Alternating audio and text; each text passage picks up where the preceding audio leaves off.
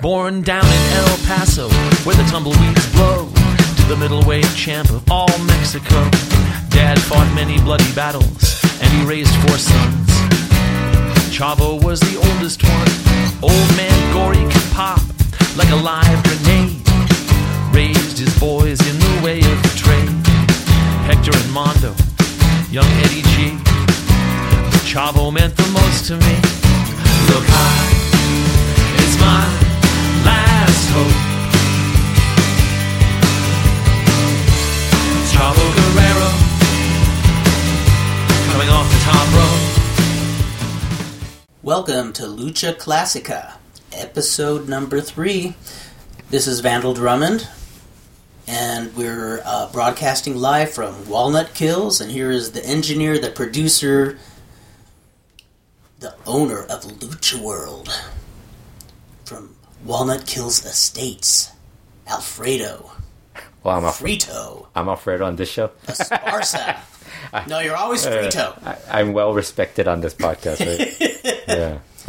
Well, don't worry. Whatever respect you have, I'll make up for. I'll make a complete embarrassment of everything. So I can be the flunky. Yeah, we had a different plan of what we were going to do for this show with just the Villano 3 Atlantis feud.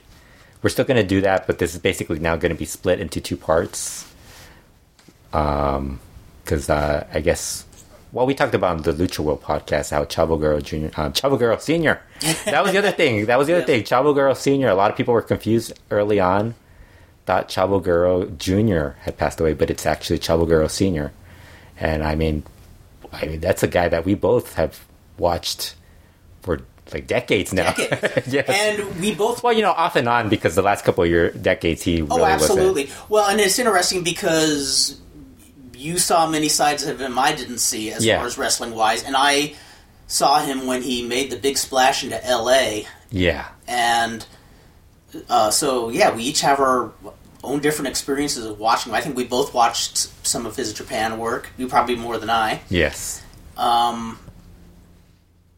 Yeah, and it was a bit of a shocker because he did not let on that he had liver cancer, and apparently, from what I read, he only found out about it weeks before. That must have, and to think, because he wrestled this past November in Japan. He wrestled one of the a Legends match for All Japan. I think it was a Nosowa show. I think Mil Mascaras and Dory Funk Jr. were in the match, and apparently Chavo looked good in the match too. Wow! And he just made an appearance in Lucha Underground like a couple of weeks ago too. On one, I think maybe you might have seen that episode. I didn't see that. No, never got to that one. That's the running punchline. Is I did not see that show. It's weird because as someone who has been a avid collector of video and all that stuff, one of the weird things about that is when you're really behind on stuff. You get to the part where maybe because wrestling, there's always somebody that passes away. Mm-hmm. You get to the part where somebody passes away, and you get to the show that was maybe the last couple of shows he was on, and it's really weird because it's I've had a few times with All Japan and a couple of other shows that I've had. The first time I ever encountered anything like that was when David Von Erich passed away. That's when I was binge watching the World Class tapes. Yeah. And the year before, I watched the Freebird Von Erich feud to the closest thing you could in real time, and before it was on cable TV, and I was just collecting tapes. Yeah. And then I remember seeing David Von Erich's final match in Texas, and there was something very chilling. After he had already passed away, right? Yeah. Yes. It's always weird. Yeah, it's always weird when that happens. Although this happened, he appeared before this. Although there's people don't know if maybe he makes another reappearance because season 3 is going to continue in late May, so that's right. It's possible he might have another appearance, or they might. And as Lucha Underground does, no spoilers. Yeah, so we don't know. I mean, I'm assuming he doesn't reappear. I'm assuming, but we don't know. But yeah, that was it came out of nowhere. That threw me for a loop. Yeah, it was Saturday morning, right? Yeah. I remember going on Facebook and just scrolling down, and I see a picture of Chavo, and I didn't really pay it much mention. I just thought, yeah, somebody found a picture. Then I see another one, and then I'm like, wait a minute, and you know, it's Dan Farron posted something on Facebook that day saying, you know, tagging me and saying the dressing room's getting a lot emptier, and I totally empathize. I'm not just empathize. I mean, it's strange thinking back 40 years ago. Is, you know, when the whole Chavo Roddy Piper feud was at its zenith. Yeah. You know, that's when it was peaking. And I know 40 years is a long time, but when you get middle-aged like I am, I'll be 55 next month, and you know, it seems like yesterday, and it's just like this, like, wow, man. Yeah, time flies. I mean, when I was talking about it on the other podcast I do, Lucha Talk, I was like, when I first saw him was like in 1985 maybe, and it's like, yes, man, that's a long time ago.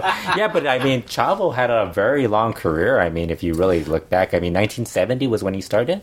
I mean, yeah, Mexico, as Gory Guerrero Jr. in El Paso, in the stomping grounds. Yeah, and I was surprised because I knew he had been like was he a teacher before he was a... Yes, so he was a teacher. A wrestling coach. Yeah, at Jefferson High School in El Paso, Texas. So I was like, I even called my sister and asked her, I go, I remember that school. Do you remember what place that is? And she's like, yeah, I remember, because she's a little older than me and remembers El Paso. She remembers the geography. Yeah, and she remembers El Paso a little more fonder than I do, whereas I pretty much have forgotten everything possible. Was she saying that she probably remembers the good school system where you remember... Yeah, plus she's a teacher, so yes, that where you remember seeing the body washed up on the riverbank. Yes.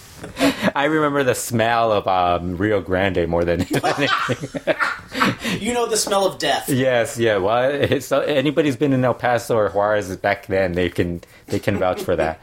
But yeah, it's weird because we were talking about how he started as Gory Guerrero, wrestled a bit in El Paso and Juarez, where his dad was promoting, but he really wasn't that known at the time until he came to Los Angeles, where he really got that was really his big break, right? And because he wrestled in Florida before that, right? I think he did, yes. Yeah. I think Briefly. Meltzer actually saw him live in Florida. You just thought how great he was. Wow. But, you know, he was a little man in a big man's territory. Yeah. I mean, even though Florida would use guys who probably weren't considered huge, like Hiro Matsuda, and still, when you're a rookie, you're only going to get so much mention. But no, when he hit LA, they pushed him really hard. And I can't remember how long he was in the territory, but Ernie Ladd was the America's champion. And Chavo would talk about this in interviews years later. As the train passes. As our train passes, that's right. Yeah. The glory train passes. I was going to ask you before you continue, what you were already... He came in... You had already started watching LA Wrestling, like, what, in 1972. So he was a few years coming in later than that, right? Okay. Yes. Okay.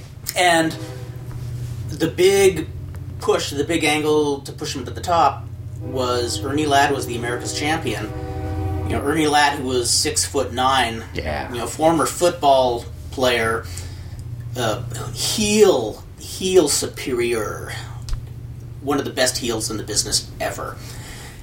And it's a Wednesday night live TV, and I think it was Gene LaBelle interviewing him, saying, yeah, you know, you're not giving people title shots. And he says, nobody's deserving of a title shot, Mr. TV announcer. And he says, well, what about the Zodiac? No, not him. And, you know, what about Black Orton? Nah, I'm not going to wrestle that guy. What about Chavo Guerrero? And I'm probably over-remembering this, but Gene LaBelle would usually oversell when they come to the pick of the litter. And then Ernie says, yeah, you know what? I'll give him a title shot. Why the hell not? You know, we'll go right now. And Chavo had already had a couple matches back then. Yes. I can't remember if he was in there for like 3 weeks or 2 months, but yeah, he was getting established. And even though I was 13 and really didn't know the business, I could see what was going to happen because Ernie Ladd did a similar angle where he put over Ruben Juarez in 1972, who was a wrestler who was like about 5'3". I mean, a little dude, good worker, but little. And Ladd was very picky about doing jobs, but he loved to try to get a little guy over. I mean, he took great pride. And did he ever explain why, or anyone ever figure out? He just did it. When in fact, he handpicked Chavo, saying, "I want to put this kid over." And Chavo thought he was messing with him. Thought he was saying, "Oh yeah, he's just giving me shit." Yeah. But no, Ladd meant it. Like in the case with Ruben Juarez, it was after Ladd beats Mil Moscovich in the Texas Death Match, and Raul Mata does a run-in, and Ladd starts jabbing Mata in the throat with his taped thumb. And I remember seeing this when I was a kid. They'd air it. Mata just spits blood up all over his stomach. It's like Night of the Living Dead, and his eyes are half open like he's dead. And then when he's lying on the ground, he starts going into death spasms. I'm 10 years old and I'm freaking out. Yeah. And then Ruben Juarez comes in, and instead of just this little 5'3" guy just whacking on Ernie Ladd, he's wearing dress shoes, and he takes off his shoe and he just starts belting Ladd with it. Then Ladd juices, and he used to do this thing where he'd put Alka-Seltzer in his mouth. Yeah. And so he'd foam at the mouth to make it look like he was dying. But it got Juarez over really well. And so even though this was a very different angle, I could, even at age 13, when you're still kind of wanting to just go with the storyline, you can see the formula. Yeah. So I could tell that he's going to put Chavo over. And yeah, Chavo beat him clean in just a few minutes. And then Ladd goes into protest saying, no, he doesn't have the title. And they said, but you said this is a title shot. He says, I signed no contract, bully, I lied. And then they had like a rematch, and Chavo won the title, and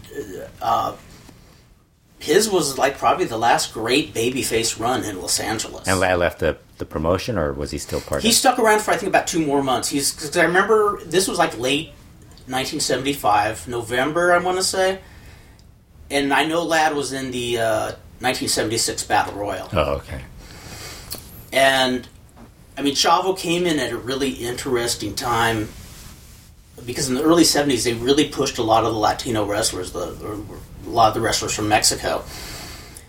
But I think Chavo was maybe the first one since Blassie where they booked a lot of the territory around him. In fact, I think it could be argued, as much as I think he probably, gave LA good business and drew some really good crowds, once Mondo and Hector came in, because Mondo came in sometime in 1977. Hector Guerrero came in early 1978. And again, they just pushed these guys to the moon. No, it was just Guerreros all the time. Yeah, all Guerrero all the time. Which, to me, it sounds like a great idea, because they're great, but it's like, for an American promotion, like an English-speaking promotion, it kind of seems a little... Well, it's tricky. I see, I think it's not... It's just they booked too much of... Where they were like the top guys, basically. They're always the top guys. Yeah. Let's put it this way. The annual Battle Royal show, it's not like Battle Royals on indie cards where it's a throwaway match. The Battle Royal was like... Big match.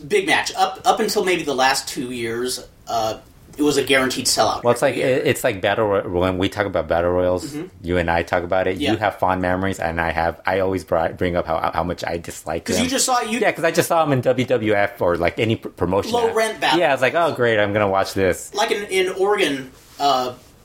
sometimes they would open the TV show with a battle royal, and that's when everybody turned the channel. Yes. It's like, oh, not with these stupid battle royals. But and the person who won the battle royal in LA was a person they were planning on booking the territory around. Of course, sometimes that didn't work out because they would get their paychecks from Michael Bell, and oh dear, you're booking it. Oh, but I got to go to Arizona now. There's got to be something better there. But Hector Guerrero won the 1978 Battle Royal, and I don't think he's even there 3 weeks. Wow. And Mondo was given the America's title the first year he was there in 77. And then Hector, at one point all the Guerreros were there, and it wouldn't be so bad, but they were just kicking everybody's butts. Yeah. And it was a little overkill. Well, I think because also Chavo, I guess that must have developed Chavo's not wanting the job mentality. Right? I think so. Yeah, 'cause he was like the top guy. Yeah, and I think he was a lot more effective before Mondo and Hector came along, and that's no derogatory statement towards Mondo or Hector. It's just Chavo was like, of the three of them, Chavo was like the gold standard. Yeah. And Mondo, I think, is a really, really good worker, but as a main eventer, no. Yeah. You know, Yeah. Hector's also very good, but I mean, I don't know, Chavo just was the most solid and efficient. So at what point does the Piper feud start with Almost right away. after he beat Ladd? He beat Ladd, and what happened was when they were hyping the 1976 January Battle Royal, there are two names that they had as participants. One was Java Rook, the other was Roddy Piper. I'd heard of neither of them before. Well, Java Rook was Johnny Rods doing like a Sheik gimmick, like a Sheik who only spoke the words Rook. And he was splitting his time between going to WWE and WWF at that time. And Piper actually came in as a babyface who just pretty much got squashed, like, every which way. And Leo Garibaldi knew Piper was about to head up to Portland to work for Don Owen, or he probably would have been in the same role, but Garibaldi was the one who came up with the idea of turning Piper heel, and so they did an angle where Java Rook squashes Piper, and then next week Piper comes out with Java Rook with a t-shirt saying, "If you can't beat them, join them." Oh, wow. And the first time he picked up a microphone on TV was magic. It was Piper through and through. I mean, he was saying, "I just learned a valuable lesson from this man. First, read the back of my shirt. Read what..." Oh, I'm sorry, you're wrestling fans. You can't speak English. You can't read English. And within weeks, it was him and Chavo. And what I remember sparking the feud was they had this trophy called the Jules Strongbow Scientific Trophy, which was a tribute to the longtime booker and former wrestler Jules Strongbow. He was a ring announcer too, right? He's the ring announcer. Announcer also. Yeah. Those I forgot. Those old videos. Yeah, floating. And he's always bigger than half the. Yeah, because I always think of a different Strongbow when you bring. You think of Frank Hill. Yeah, like the other one, and it's like, no, that's the announcer one, right? And yes. Yeah. He passed away in '75, so they did a scientific trophy as a tribute to him. What scientific trophy, as in for babyface, like clean matches, or well, heel could wrestle, but it was almost like in Mexico when they used to have a title match, how the Rudo would wrestle clean. Yeah, clean match. So yeah, basically, you'd see the heels tempted to cheat, they couldn't, and if you so much as threw a punch, you get disqualified. And so the feud, as I remember, got pushed when Piper and Chavo are wrestling scientifically on TV, and Piper's just doing all this stuff to try to bait Chavo into punching him, and it was actually very melodramatic. You'd see Chavo make a fist and then stop, like, "No, I can't do it. I can't." And the greatest part was Gory Guerrero was at ringside, and so when Piper couldn't do something to bait Chavo just one-on-one, he goes to ringside and just smacks Gory Guerrero across the head, and Chavo loses it and just beats the hell out of Piper and loses the trophy. And it was very effective. But the only thing that looked ridiculous is Chavo goes to the back for an interview, and he says, "I can't believe I did it, but he hit my father." And then he looks up into the sky and says, "Mr. Strongbow, please forgive me." So even though that was silly and corny, it worked. It worked great. And Piper was, you had two guys who were pretty new to the business. But really good. Really good. Like, two guys unusually talented. So how long was the feud? How long did they last? Because I know at that point, once that feud started, they got, recognized. Yes. 76, all through 76 it was fresh, and I think what helped is Piper would feud with other people too, and he had a tag team with Crusher Verdue, but then he'd go back to Chavo, and I think that's part of it. As I remember, when Mondo and Hector came in, suddenly Piper's feuding with all the Guerreros, and as good as the matches were, as great as Piper was, I always got the sense that they thought, this is all we have. Which I don't think was true. They had some great workers. They had Adrian Adonis when he was Keith Franks. Yeah. And he was really good then. They had the Scorpions from Mexico, who they just pretty much jobbed out. And they were not bad workers. Yeah. Tank Patton, who was a really good heel, I joke not. He got mic time on every single show, but he only got put over one time. I mean, the booking was atrocious. It sounds like a lot of booking, like from promotions that have just, doesn't make sense. They actually had some good hands to work with. I don't know who was booking at that time. Maybe we could ask Jeff Walton one of these days. And at what point did Piper leave? Piper left early in '78, and that was really to his advantage because it was. So he went to to the Carolinas, right? First to Portland. Portland, and then Portland. Yeah. And I remember the last appearance on TV. I didn't know he was leaving for Portland, but he did the whole thing where he's playing the bagpipes in the ring, and his opponent is Tom Jones, and Tom Jones is just looking kind of like almost invisible in the corner. So I just figure, Piper's going over, and they have a match, and Jones clocks him and beats him clean.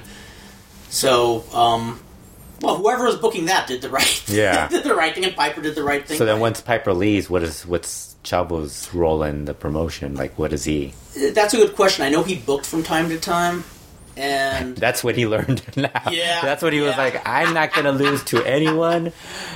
That's right. Yeah. Unless they shoot me with a cannon or something like that. Unless they like. Who was he like feuding with? Because I know there was like a lot of Moondog Mayne. Moondog Mayne. Although I think Moondog Mayne's feud was more geared toward Hector, but I know Chavo feuded with him too. I'm trying to remember who else in '78. In fact, I'm wondering if that's when Chavo started venturing out. My mind, because I think he did. Because I think that's around the time he started going to like New Japan. No, yeah, because I remember Hector really getting a huge push that year. I remember in 1979, Chavo was very visible, and that's when he teamed with Al Madrill. Yeah, because then he started also going to WWF. Yes. Back when it was Triple A W. What was that match he had in Shea Stadium? That was against Tatsumi Fujinami. Yeah. Believe it or not, I've never seen that match, even though I like them both. Yeah. And it was said to be the best match on the show. I think it aired on New Japan in New Japan's The Classics. Did it really? Yeah, I think so. I'd love to see that. Yeah, I think it might. I love New Japan. You just don't want to watch it in WWF. No, but what I love about it is back in the 70s, if Inoki was wrestling in Los Angeles, in fact, it probably wasn't even New Japan yet. It was probably before Inoki got control. But anytime a wrestler from Japan went to L.A., going way back to Ricky Dosen, they would tape the thing. Yeah, because now you still have it. Like, there's stuff that... Where LaBelle, erased over all his tapes. Yeah. New Japan kept everything in a vault, and it still survives today. Yeah, because he worked New Japan as... He basically was one of the people credited for the whole light heavyweight, junior heavyweight That's true, yes. style. Him and Fujinami, Tiger Mask later. But... I mean, and he was also wrestling in Texas also at that point too. Also, so I believe so. Yeah, Southwest, and then he went to Mid South after. He'd go off and on Mid South. Yes, there was like a lot of territories that I think I saw him. What was that? I think I saw him World Class once too. Wasn't he in World Class like briefly? He like probably was for a couple of shows. Because I think that's what the '80s were basically. Once he gets out of, and he was still in LA, but in the '80s he was like there's Florida. Yeah, with Hector. Yes. Yeah. And then there's in Texas and Mid-South with Hector also as a tag team. That's right. Where they feuded with like the Fabulous Ones, Dr. Death and Ted DiBiase. The Rock and Roll Express, I think they had a couple of matches too. While the Dr. Death, Ted DiBiase, I think that was when they did the bandolero on a pole thing. Remember that? Yes. Oh my God. that was pretty cool. I remember a few years later he was in Mid-South back as a face again. Yeah. He came back when it was switching over to UWF. I think it was before like they made the full switch. Because I think the UWF switch was when the NWA was kind of getting it or somewhere around that time. But yeah, he showed up as a face. But I think at that point he would show up, but it was like you could... Well, me being young wasn't like... I didn't notice it. But it's like now that you think about it, it's like, oh, that's why he wasn't there that often. Yes. Because from reading what Meltzer wrote, it was that he wasn't there often because Watts knew he wasn't going to job to certain guys, and it's like I could see why. And once I think I even mentioned this before I saw Meltzer's his bio on Chavo.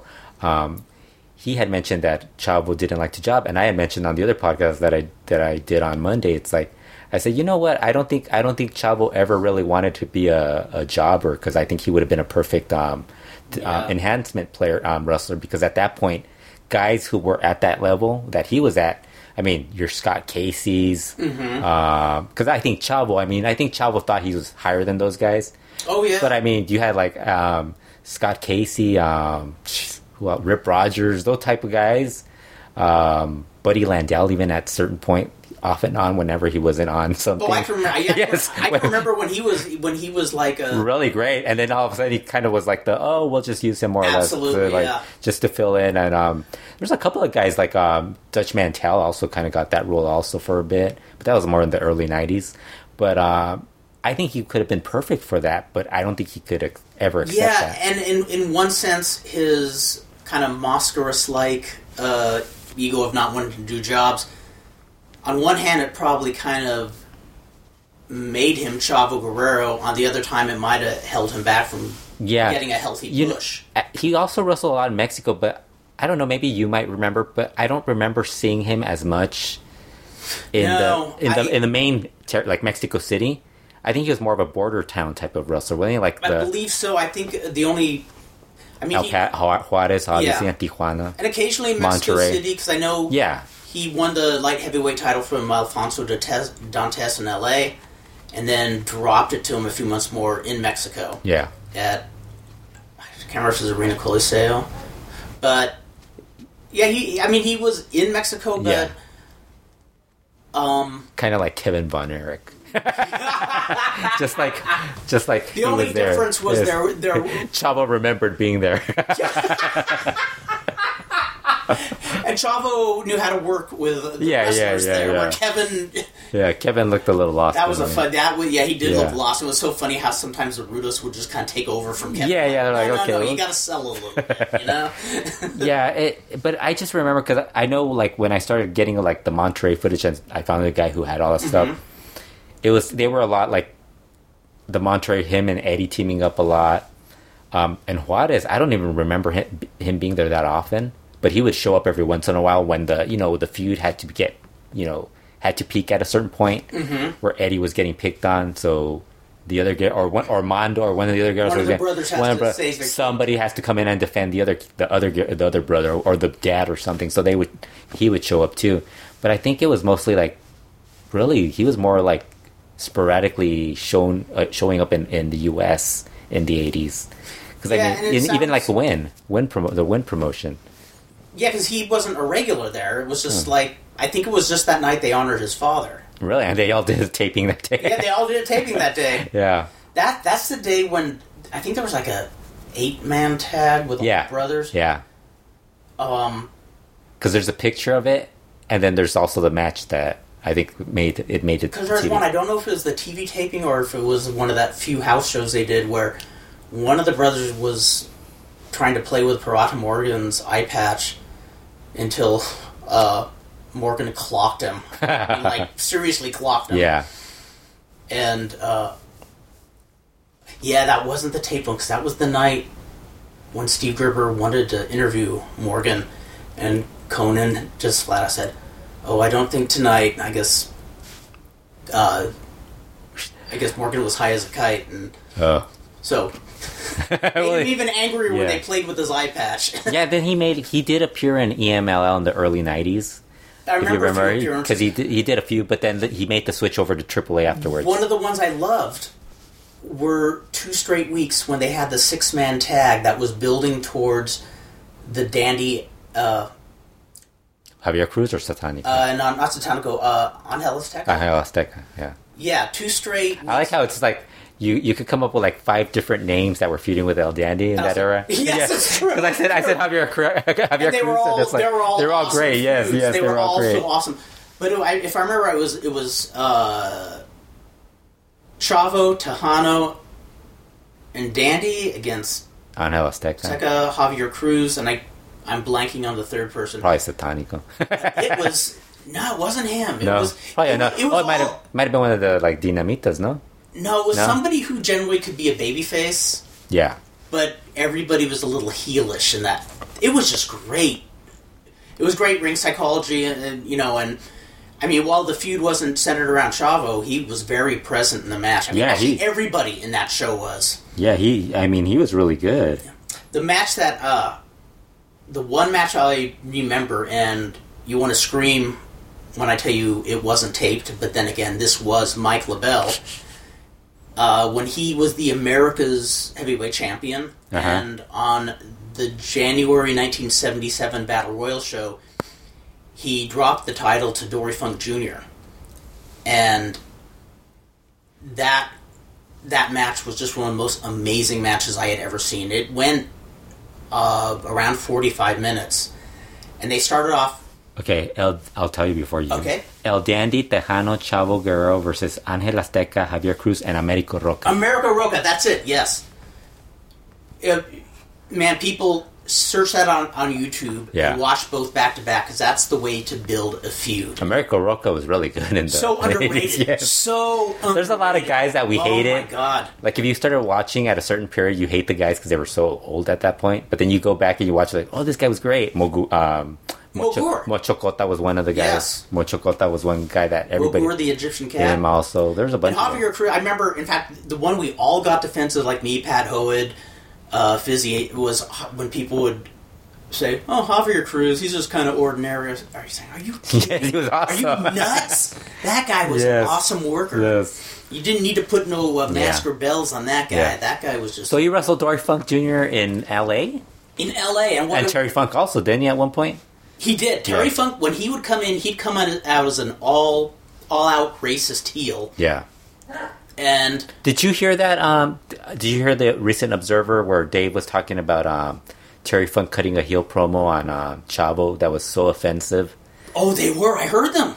Do you remember it? Jesus. Do you remember it? Because someone was asking. Okay. They were wondering what it was, and you're nothing but a kinky-haired, egg-sucking Mexican dog. Yeah, because he was saying that they went national. That one of them went national. They did, and that Terry Funk was such a big babyface in Texas. New Mexico, yes, and in Texas, and it aired there. They were friends of the Mexicans in those areas. Yeah, and how do you explain your way out of that one? Yeah. Come on, kinky hair. That's not that offensive. Back then, the way he says it, and pretty much it the tone. It's the tone more than the tone.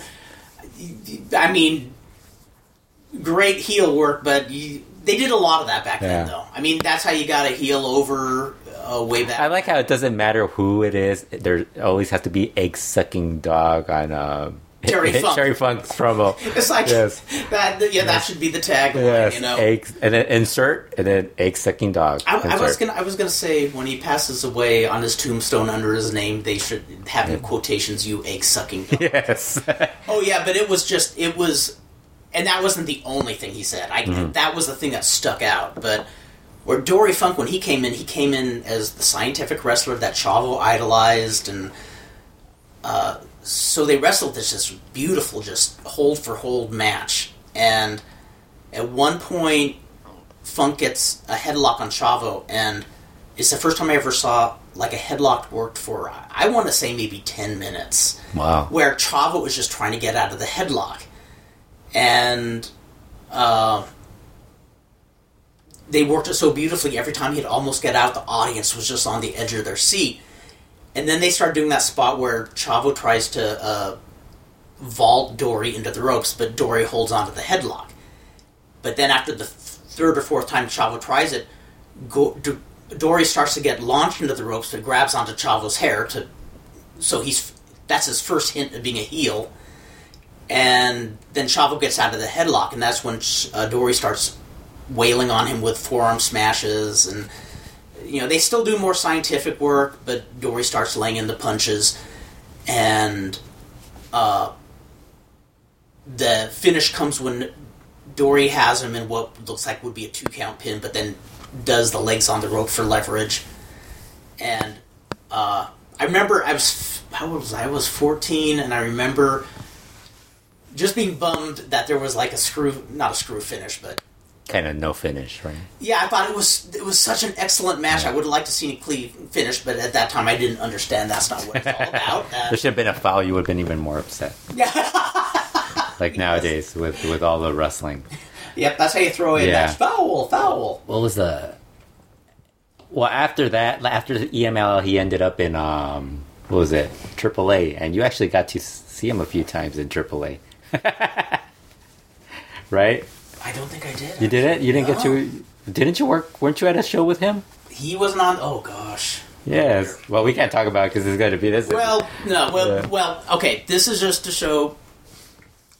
This might be another reason why Chavo kind of Because even Chavo Guerrero Jr., when he wrote about his dad had some faults to him. Yes. So it's like, And it's. I mean, the reason I say this, it's no secret. I mean, I remember Terry Funk a few years ago looking forward to the next Cauliflower Alley because he wants to see what Chavo's going to do. And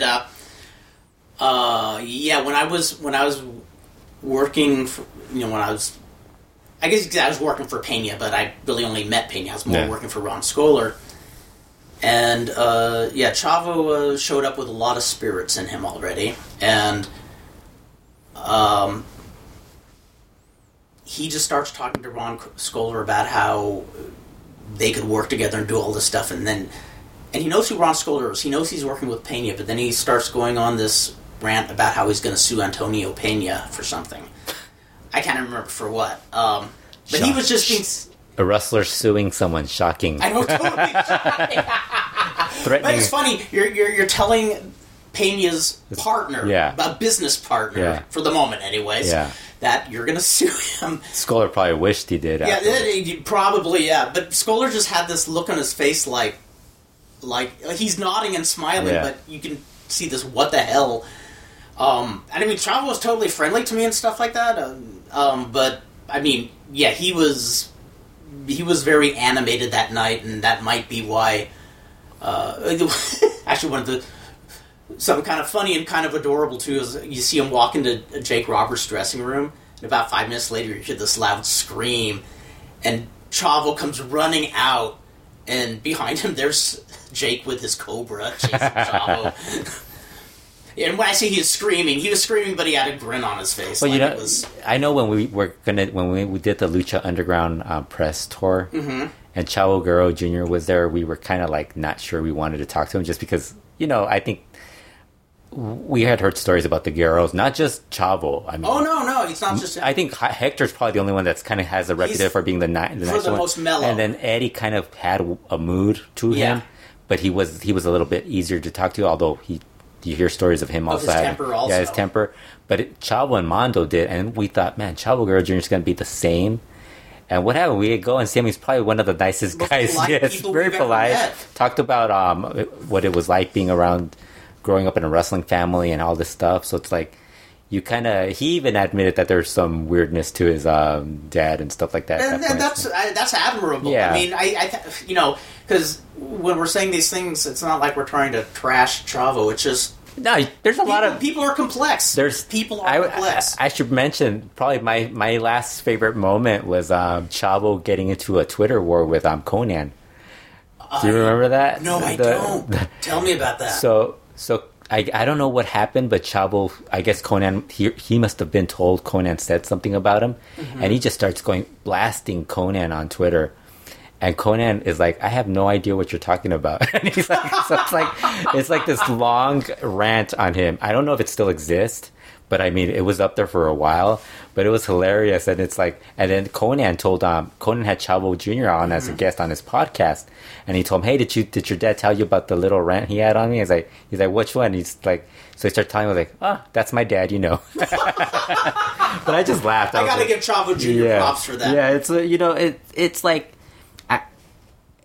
because I know when I started knowing wrestlers, the first person that everybody told me that was gonna disappoint my opinion of wrestlers was if I ever met Chavo Guerrero.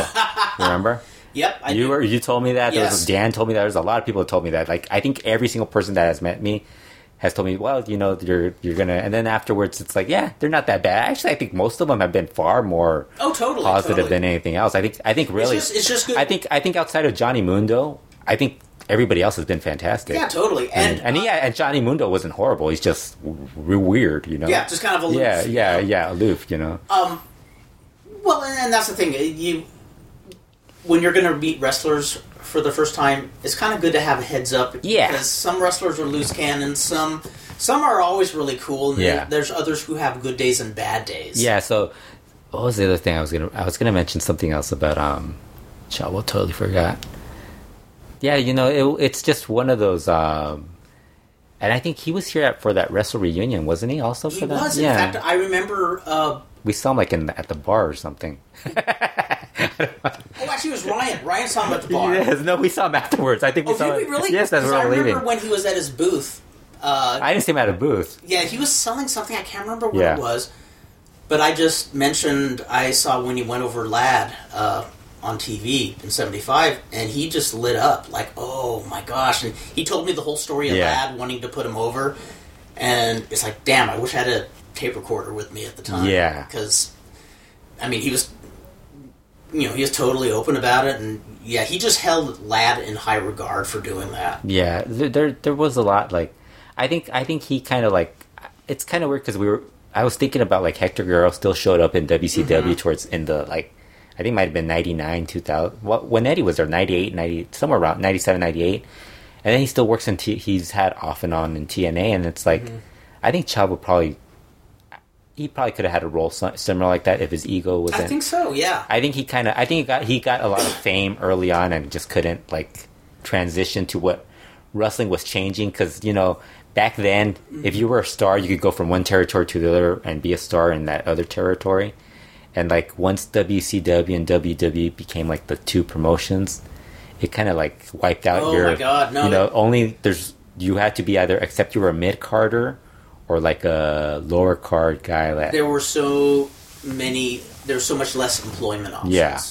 So it's there were even guys who they might not get over in one territory and another territory wants to push them, and if that doesn't work out, there's 5 more territories. Yeah, that's what I learned from watching, like when I would like read about Continental and Memphis, and you'd be like, this guy's the champion and he's like the jobber in the NWA, and it's like, Chick Donovan was one of those guys. I remember that. Yes, like you'd see his name in Memphis as a top guy. It's like, what is this? It's like, you see it, but you know, I think he had a pretty good career. No, he did. I don't think he was a Hall of Fame level guy, but I think he was good. No, and I mean, I think you could argue. I think one of the reasons. This is just my take, just anecdotal take, is it seemed like if you're going to talk just straight in-ring and quality of matches, I'd say Chavo and Eddie were the best, but I think where Eddie has the edge, in my opinion... Length, really. Length, and plus, he didn't treat everywhere like it was his backyard. Yeah. It was like he adapted... I mean, he admittedly said that Art Barr was the one who told him not to always be so serious and to be more animated with your selling to the fans. Because, I mean, somebody was asking if I think it might have been Brian asking Dave if Brian said it wasn't even close, that Chavo was never as good as Eddie. And Dave was like, yeah, he kind of was. I do think from, if you watch the New Japan and All Japan stuff and some of the older stuff, like from the whatever's left from like the late 70s, early 80s, I think he was, like when I saw him at 85, he was still really good. Absolutely. 86, he was still really good. I mean, even like when you would see him every once, when he was in the AWA briefly, they were still pretty good. And, you know, people don't even remember that. Like, you're like, he was in the AWA? I was like, yes. Not only do I remember the 6-man tag he was in with his brothers, and at that, was it what was it called? Superclash. Superclash, yes. But I was there, I didn't actually see. Didn't they wrestle like Cactus Jack and guys like that? It was like a weird. I don't remember who they were. The RPMs. I just remember they came in, you know, with... Because that was a show that had, like, all these promotions together, like USWA, Yes. You should have been like, who the hell, what are you guys doing here? There's no Mexicans in Minnesota. That's what when they made it to AWA, I was like, why the hell are the Guerreros in the AWA? I mean, I never thought of anybody from... Well, I was at Cauliflower Alley the night that Chavo started... dissing Vern Gagne. And Vern Gagne didn't even know where he was, or what year it was, or who he was. Yeah. But Chavo, the one thing I did witness was Bob Orton Sr. was there. You know, he's getting frail. He's in a wheelchair. He's very nice with her. In fact, I remember the punk rock group Fear. Yeah. I was wearing their T-shirt, and I just had to have my mark out moment, and just shook his hand and says, "Pleasure to meet you." And he looks at him and says, "Fear? What do you fear?" I go, no, sir. It's the name of a rock band. He goes, "Oh, okay, that's cute. That's cute." And different era, people, older generation doesn't understand T-shirts. Exactly. They're saying, "Why are you wearing a shirt that says Fear?" Yeah. But then Chavo had a little drink in him, and he was wearing glasses, I remember, and he starts just like joking a lot with Bob Orton, and he kind of puts his glasses up on his forehead, and I can't remember. He was laughing really loud, but he was starting to freak out Orton a little bit. Yeah. And I think a couple of guys said Chavo, and he's like, "Oh, okay." But then the one I didn't see that my friend Tom Hankins witnessed was he started shouting at Vern Gagne about not getting paid for Super Clash. And he says, I'm dissing you. And then Danny Hodge, I guess, stepped in and very politely put a little wrist lock on Chavo, and Chavo said, okay. Wow. Which speaks a lot for Hodge, because Chavo was not scared of people. Yeah. I heard he's up to fight Vader once, which was not wise. But no, he wasn't scared of people. Yeah, that's like, well, like we said, he had an interesting career and life. Yeah, he did. Yeah. Very colorful one. I mean, and very good on the mic too, I thought. So we're back. We're back. We are back. Yeah. So we were initially going to do the Villano 3 versus Atlantis. Just to look back through that feud, but I think we're going to do that for the following podcast.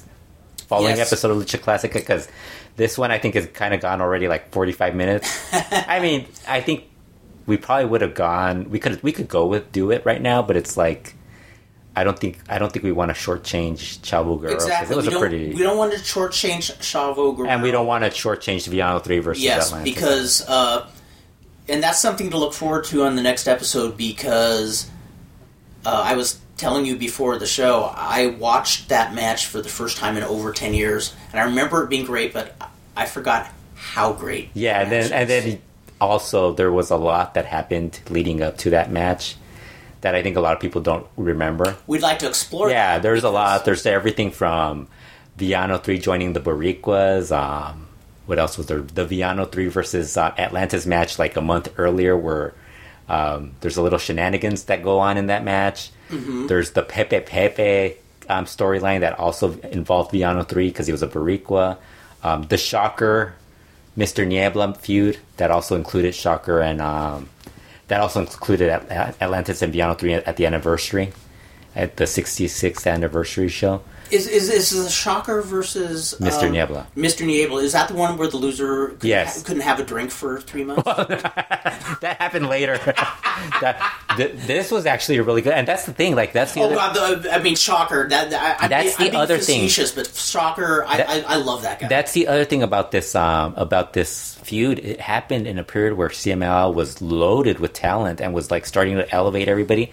And it's weird because as I was watching some of the stuff, it's like, you know, it's horrible. The Dinamitas versus Boricua stuff, it's just as bad as it is now as it is back then. Yes. It's like, but the difference was you had Satanico introducing the new Infernales, mm-hmm. and for those who don't remember this, the new Infernales were Ultimo Guerrero and Rey Bucanero, which later became the best tag team in Lucha Libre from 2000 forward, really of the last 20 years. Just missed being tag team of the year. Lost it to. They won it once. Because I remember they lost it by just a couple of points to Eddie and Chavo Jr. Really? Yeah. I think they won it once because I know they were around like 3 years, weren't they? Yeah. So I think they lost it once to Eddie and Chavo, and they lost it to Maru Fuji and Kenta, I think. And I missed that whole build up to their match to Atlantis and Villano Tercero because for some reason I didn't have access to CML at the time. Yeah, they had then there was that feud was going on. Then they had the Mr. Niebla and the IWRG Mr. Niebla. There was a Mr. Niebla. I did not know there that. was a Mr. Niebla Nakalpan. So he also gets involved in this. So it becomes they had a lot other storylines. And then there was the tournaments that happened. Remember that promotion called Ocesa that had Ruleta de la Muerte? Yes. Which were these tournaments where they would have... That happens also. So you also have Rey Bucanero dropping his mask. You have the Shocker involved in that and all this stuff. So there's a lot that goes on. Super Porky is, as I said, the Pepe storyline. Yes. Pure Oath was awesome on the mic during that era. There was a lot of like stuff that's going on.